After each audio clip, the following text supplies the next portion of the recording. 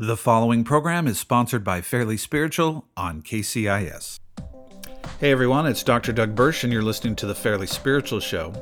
You know, Americans have this habit of turning every biblical, theological principle into an individualistic thing. And that is definitely true when it comes to the working of the Holy Spirit. The Holy Spirit is often only talked about in individualistic terms. My giftings, my spiritual discernment, my spirituality.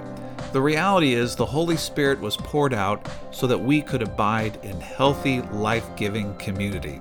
We're going to talk about this aspect of the Holy Spirit on today's show. Please join me. Nothing in this world could separate me from your love. No mountain high or valley low where you wouldn't go to share your love with me. Well, welcome back to the show. I am Dr. Doug Bursch, and this is the Fairly Spiritual Show. One of my passions is to communicate a better witness when it comes to the working of the Holy Spirit. I call this show the Fairly Spiritual Show because it's kind of a fun play on words. People often say things like, well, I'm not too spiritual, but I'm fairly spiritual. We use it for how we even talk about spirituality in the church. Often when we talk about the working of the Holy Spirit, we talk about the working of the Holy Spirit in ways that differentiate people in unhealthy ways. For instance, we focus in on what's your spiritual gift versus my spiritual gift. Or we talk in terms of anointing. That person seems to just be a little bit more anointed. They're an amazing prayer, or they're an amazing preacher or teacher. And we almost use spiritual gifts and spiritual manifestations as a way to create some sort of spiritual hierarchy. In fact, we don't almost do that. We often actually do that, where people distinguish themselves in the body of Christ based on how, quote-unquote, spiritual they are. So I like using that term, fairly spiritual, because it gets us thinking about the reality that every one of us is not just fairly spiritual, but in Christ, we all have the same portion of the Holy Spirit. Now, I do believe that because we have volition, choice, and will, we can choose to allow the Holy Spirit to move in our life or not move in our life, in that there can be varying degrees of the Spirit's expression in our faith. But I say this to the church I pastor frequently, and basically say it in any context where I talk about the Holy Spirit, but there are no super spiritual Christians. When I see the term spiritual, I just put it with a capital S. Spiritual. Spiritual. The idea that the Holy Spirit is in us, and therefore we are spiritual. And when you receive Christ, you have the fullness of the Holy Spirit. Now, this other step of yielding to the fullness of the Holy Spirit, of allowing the Spirit to have part of you, we can have the Spirit, but the Spirit might not necessarily have us. And to me, that's how we explain the baptism of the Holy Spirit. For instance, it's very similar to the giving of the law. In the Old Testament, we see this many times, right? First, the law is given to Moses. He comes down from the hill. He shares the law with the Israelites, but he says that you must take this word and you must submit to it. And the law itself is each person takes that word and submits to it. It's not, well, my dad, values the law, but I don't value the law. It's that not only are you supposed to value the law, but your children and your children's children are supposed to value the law. And each generation is to pass it on to the next generation. And each person is to stand before God and to value his holy word. Well, that's how they viewed the law. Well, we know that the Holy Spirit was poured out on Pentecost. And on Pentecost, they celebrated the giving of the law. They celebrated that reality that once they were freed from bondage in Egypt, Moses went up to that holy mountain, came down, gave them this way of abiding with God. And so we see in the New Testament that God pours out his Holy Spirit on the day of Pentecost, on that day where they gave the law, or on that day where they celebrated the giving of the law. Well, what's the connection here? We don't live based on the law. We live based on the Holy Spirit. But the same principles that held true for the law hold true for receiving the Holy Spirit. Did everyone have the law? The law was given once to all of Israel, right? It was given once. Yes, that's true. Was the Holy Spirit given once to us? Yes, that's true. Does everyone have the Holy Spirit who's a Christ follower? Yes, that's true. But the law was given to people, but they had to receive it individually. You couldn't just receive it on behalf of your father or your grandfather. You had to have your own experience with receiving that word. And it's the same with the Holy Spirit. Although the Holy Spirit was given once, in the sense of on the day of Pentecost, the Holy Spirit has to be, for it to have validity in anyone's life, or for God to be able to move in anyone's life, we each individually must have that encounter where we receive the Holy Spirit, where we encounter it, where we go up to that holy hill and we receive the presence of God. It can't be passed on. It's not, well, I was just raised in that environment, or my parents were like that, or the person next to me has enough of the Holy Spirit, but that each of us comes to this place where we have our own Pentecost, where we receive the fullness of God. Now, here's the thing. We don't have our own Pentecost for our own selfish purposes. Pentecost, the pouring out of the Holy Spirit, happens so that we can, 1, know God's will and way, and 2, so that we can fulfill the great promise that God gave Abraham, which was that Abraham was going to be made into a people that would bless the rest of the people on the face of the earth. The Holy Spirit gives us access to God, access to understanding the heart of God, access to the plans of God, access to Christ Jesus, that we witness Christ Jesus through the Holy Spirit. And that witness is for the purpose of building a community that will bless the rest of the people on the face of the earth. One of the reasons we know the pouring out of the Holy Spirit is not just for individualistic purposes, or not even for individualistic purposes, but that the Holy Spirit is about community is in how the Holy Spirit is poured out in Acts 2. Let's read this for a second. Acts 2:1. When the time for Pentecost was fulfilled, they were all in one place. And suddenly there came from the sky a noise like a strong driving wind, and it filled the entire house in which they were. Then there appeared to them tongues as of fire, which parted and came to rest on each one of them. And they were all filled with the Holy Spirit and began to speak in different tongues as the Spirit enabled them. So we see in this context that they're not individualistically in their own homes. Peter doesn't go off by himself to pray with God, but they are in a collective place. They are together, praying together in unity. They're actually praying in the sense of thanking God for the giving of the law, thanking God for how he visited Moses, and then as they are thanking God for this wonderful historical event, a new event occurs, where the Holy Spirit is poured out on that community. And you see that although they are a community, the Holy Spirit is poured out individualistically on each one of them, or individually on each person in the room. Tongues of fire rest on each of them. And the picture is so clear. Just as Moses, the tent of meeting, the glory of the Lord, the column of smoke that was over the tent of meetings as they went through the wilderness, that glory experience where the Holy Spirit rested upon Moses, now the Holy Spirit rests upon every single believer, not just upon us, but in us. And for what purpose? What is the purpose? Well, let's read on here. Verse 5. Now there were devout Jews of every nation under heaven staying in Jerusalem.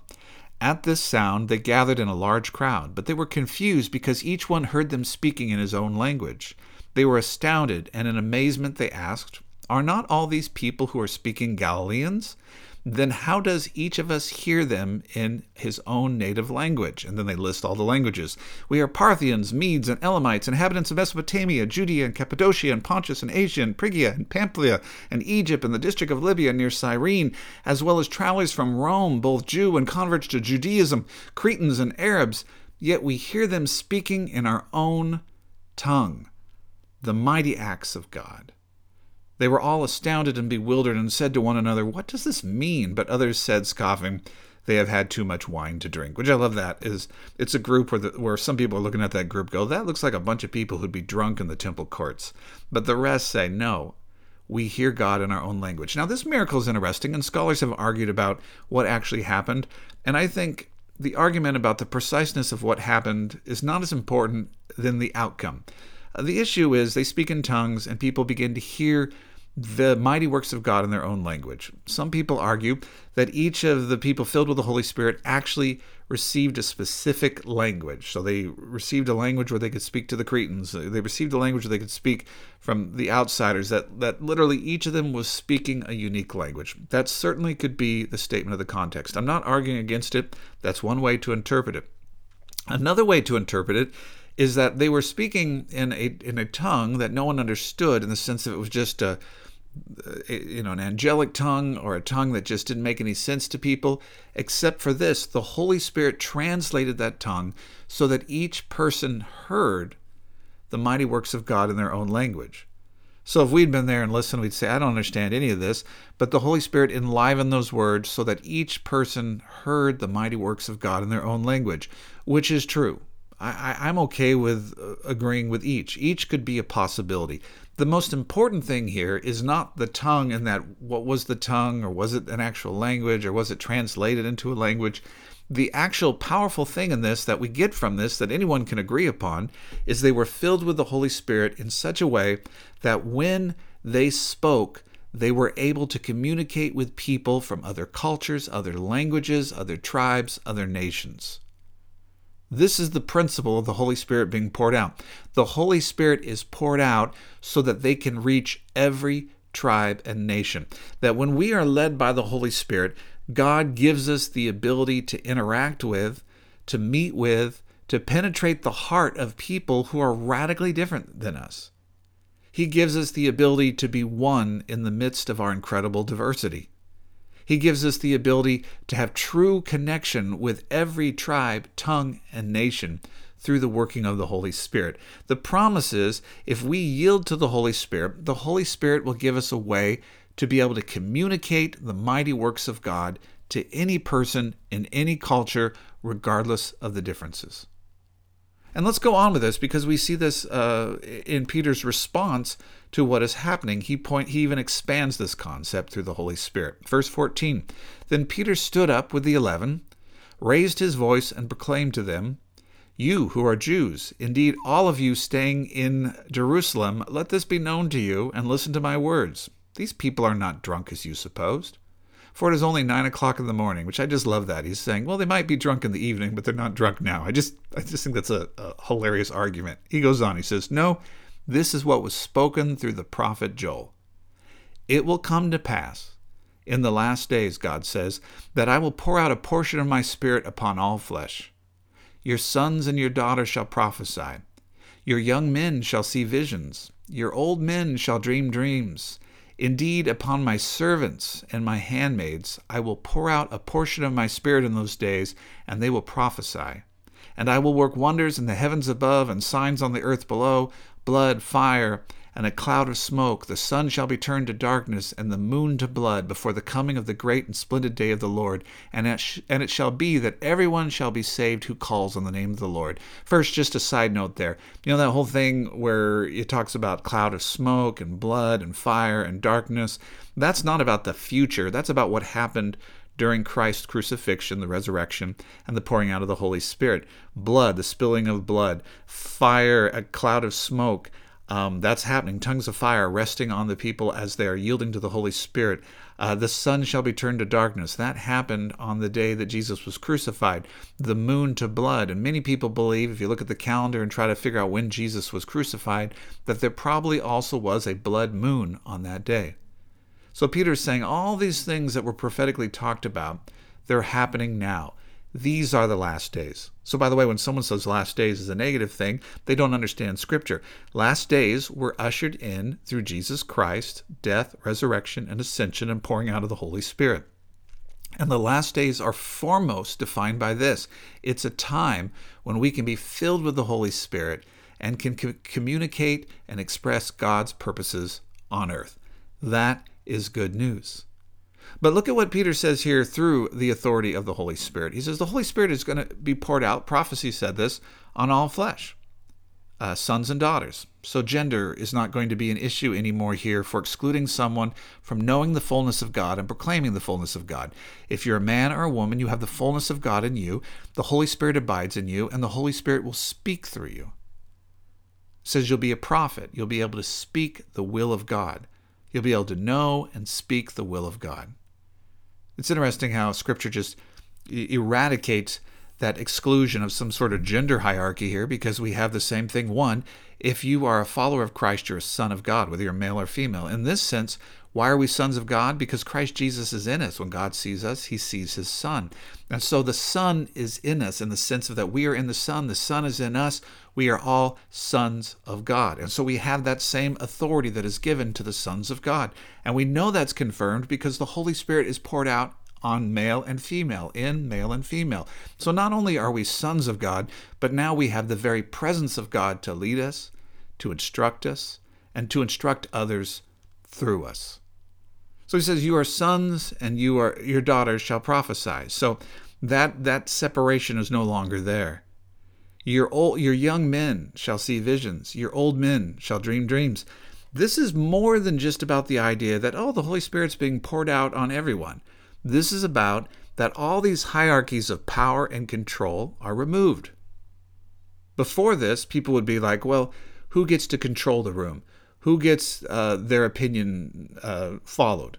It's the old men. In this culture, it'd be the old rich men, the people who'd get the most authority in the room, the people who'd get to speak, the people who'd get to make the decisions. It would be the old men. But here Peter says to the Holy Spirit, these are the last days. And the fullness of the Holy Spirit is now poured out on young men and old men. So that means in a very powerful way that you must listen to the young men as much as you listen to the old men.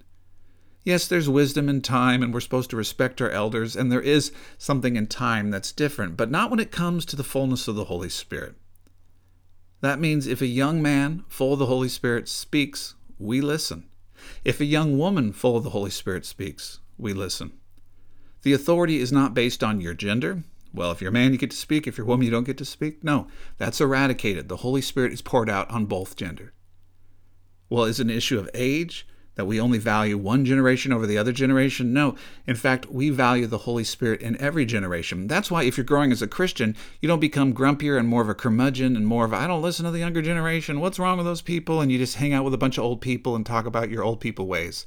And by the way, I'm including myself more in that category than in the young people category.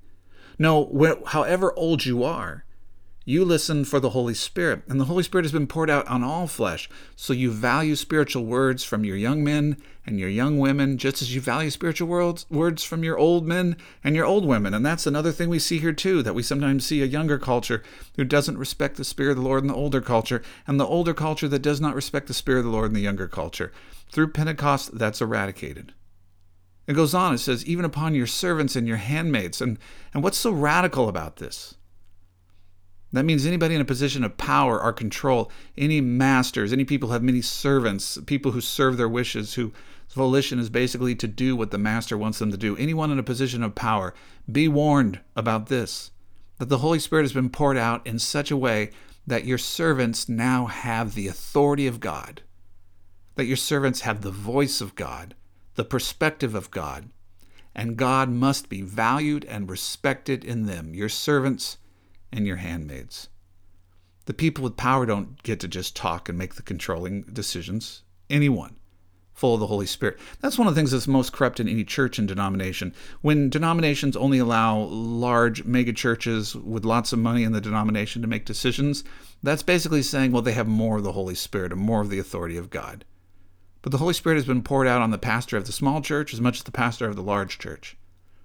And the ability to lead a denomination is not dependent upon whether someone has lots of power or little power. It's about the working of the Holy Spirit.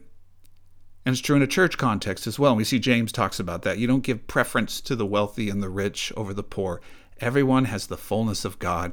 Everyone should be treated equally. So what is this about? Well, I've often preached on this, that, it's about, the Holy Spirit's for everyone. Well, that's one thing, but it's deeper than this. The Holy Spirit has been given to us so that we can break down every dividing wall of hostility, and so that we can have meaningful connections with every person. We see in both of these scriptures, and we don't now have any barriers between our ability to truly connect with people with other languages, other cultures, that we can communicate between races, between tribes, between cultures. We can communicate and abide and have true community between genders, male and female, between age groups. That means every person who's a Christian full of the Holy Spirit, you have this amazing capacity now to truly be able to bring the good news and to proclaim the mighty works of God to anyone. That's why we're reconcilers. That's why Christians are people who don't go off in little factional groups and hang out with their own, but we are people uniquely created to be able to abide in any room, in any conflict, in any situation, and to be able to communicate the good news of Jesus Christ. The good news of Jesus Christ means that I can connect with someone from another nation in such a powerful way that our connection through the Holy Spirit is more powerful than citizenship. We have the fullness of the Holy Spirit. The Holy Spirit has been poured out so that we can build powerful communities that are rooted in the transforming power of the Holy Spirit. The Holy Spirit has been poured out so that we can build healthy communities that value the diversity in the room. In the sense of, when we see the Holy Spirit poured out on the day of Pentecost, people don't need to change their languages. They don't need to change their cultures. The Arabs still get to be the Arabs. The Cretans still get to be the Cretans. But now, full of the Holy Spirit, these groups who have different languages and different cultures can truly unite through the mighty works of God and still value and respect their diversity. Men still get to be men, women still get to be women, the young still get to be young, the old still get to be old. But now, full of the Holy Spirit, we can communicate and connect in a powerful way. This is so contrary to what happened with the Tower of Babel. In the Tower of Babel, people didn't respect and value the diversity. They said, we're going to define ourselves by making one big tower and one big city, and we're going to be just like God, and we're going to stand against God. We don't want to be scattered into these individual groups. We just want to be one powerful group that can stand against God. And God comes in and he frustrates their languages and he frustrates their cultures and scatters them throughout the world so that we can't work together for evil purposes. Now, though, because the righteousness of God has been established on earth through the work of the cross, God says, I want you to work together. I'm going to give you my Spirit. When you were rebellious, when you were fighting against me, when you were doing things for your own purposes, I didn't want that. I knew you were harmful to each other and harmful to me, so I frustrated your languages and kept you from working together. But now I have given you the Holy Spirit so that you can meaningfully work together as Spirit-led people. As Spirit-led people, we are open to a larger expression than our group. A sign that you're Spirit-led is lots of white people, black people, brown people, different colors, different ethnicities, different races, different age groups, because you have the Holy Spirit to help you communicate with all these different groups, and you value the Holy Spirit in each of these groups. A sign that we're not Spirit-led is we have to hang out with a very narrowly focused group that just believes the same things politically, acts the same way, looks the same way, thinks the same way.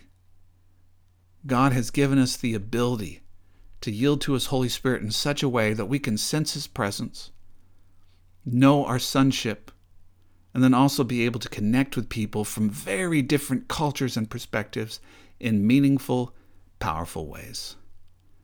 Have you yielded to that fullness of the Holy Spirit? Or is it just about spiritual gifts and feeling like you got more gifts than other people, or you're just a little more spiritual than other people? The Holy Spirit has been poured out. The Holy Spirit has been poured out so that we can be a people. We can be a diverse, healthy people that look a lot like God's presence on earth.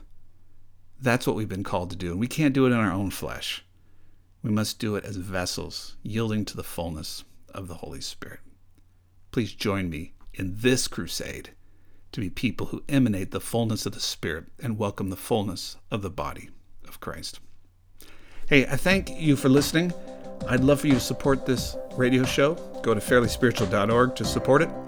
fairlyspiritual.org. You can also find a book where I've written about community. Some of the things I'm talking about on this show are in the book. It's called The Community of God, A Theology of the Church from a Reluctant Pastor. You can pick that up at Amazon or find it through my website at fairlyspiritual.org.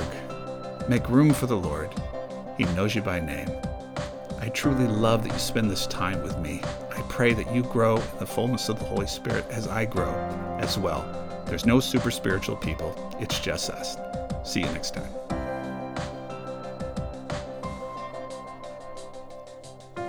Nothing in this world could separate me from your love. No mountain high or valley low where you wouldn't go to share your love with me. The preceding broadcast was sponsored by Fairly Spiritual. When you write or call this program, be sure to mention you heard it on KCIS.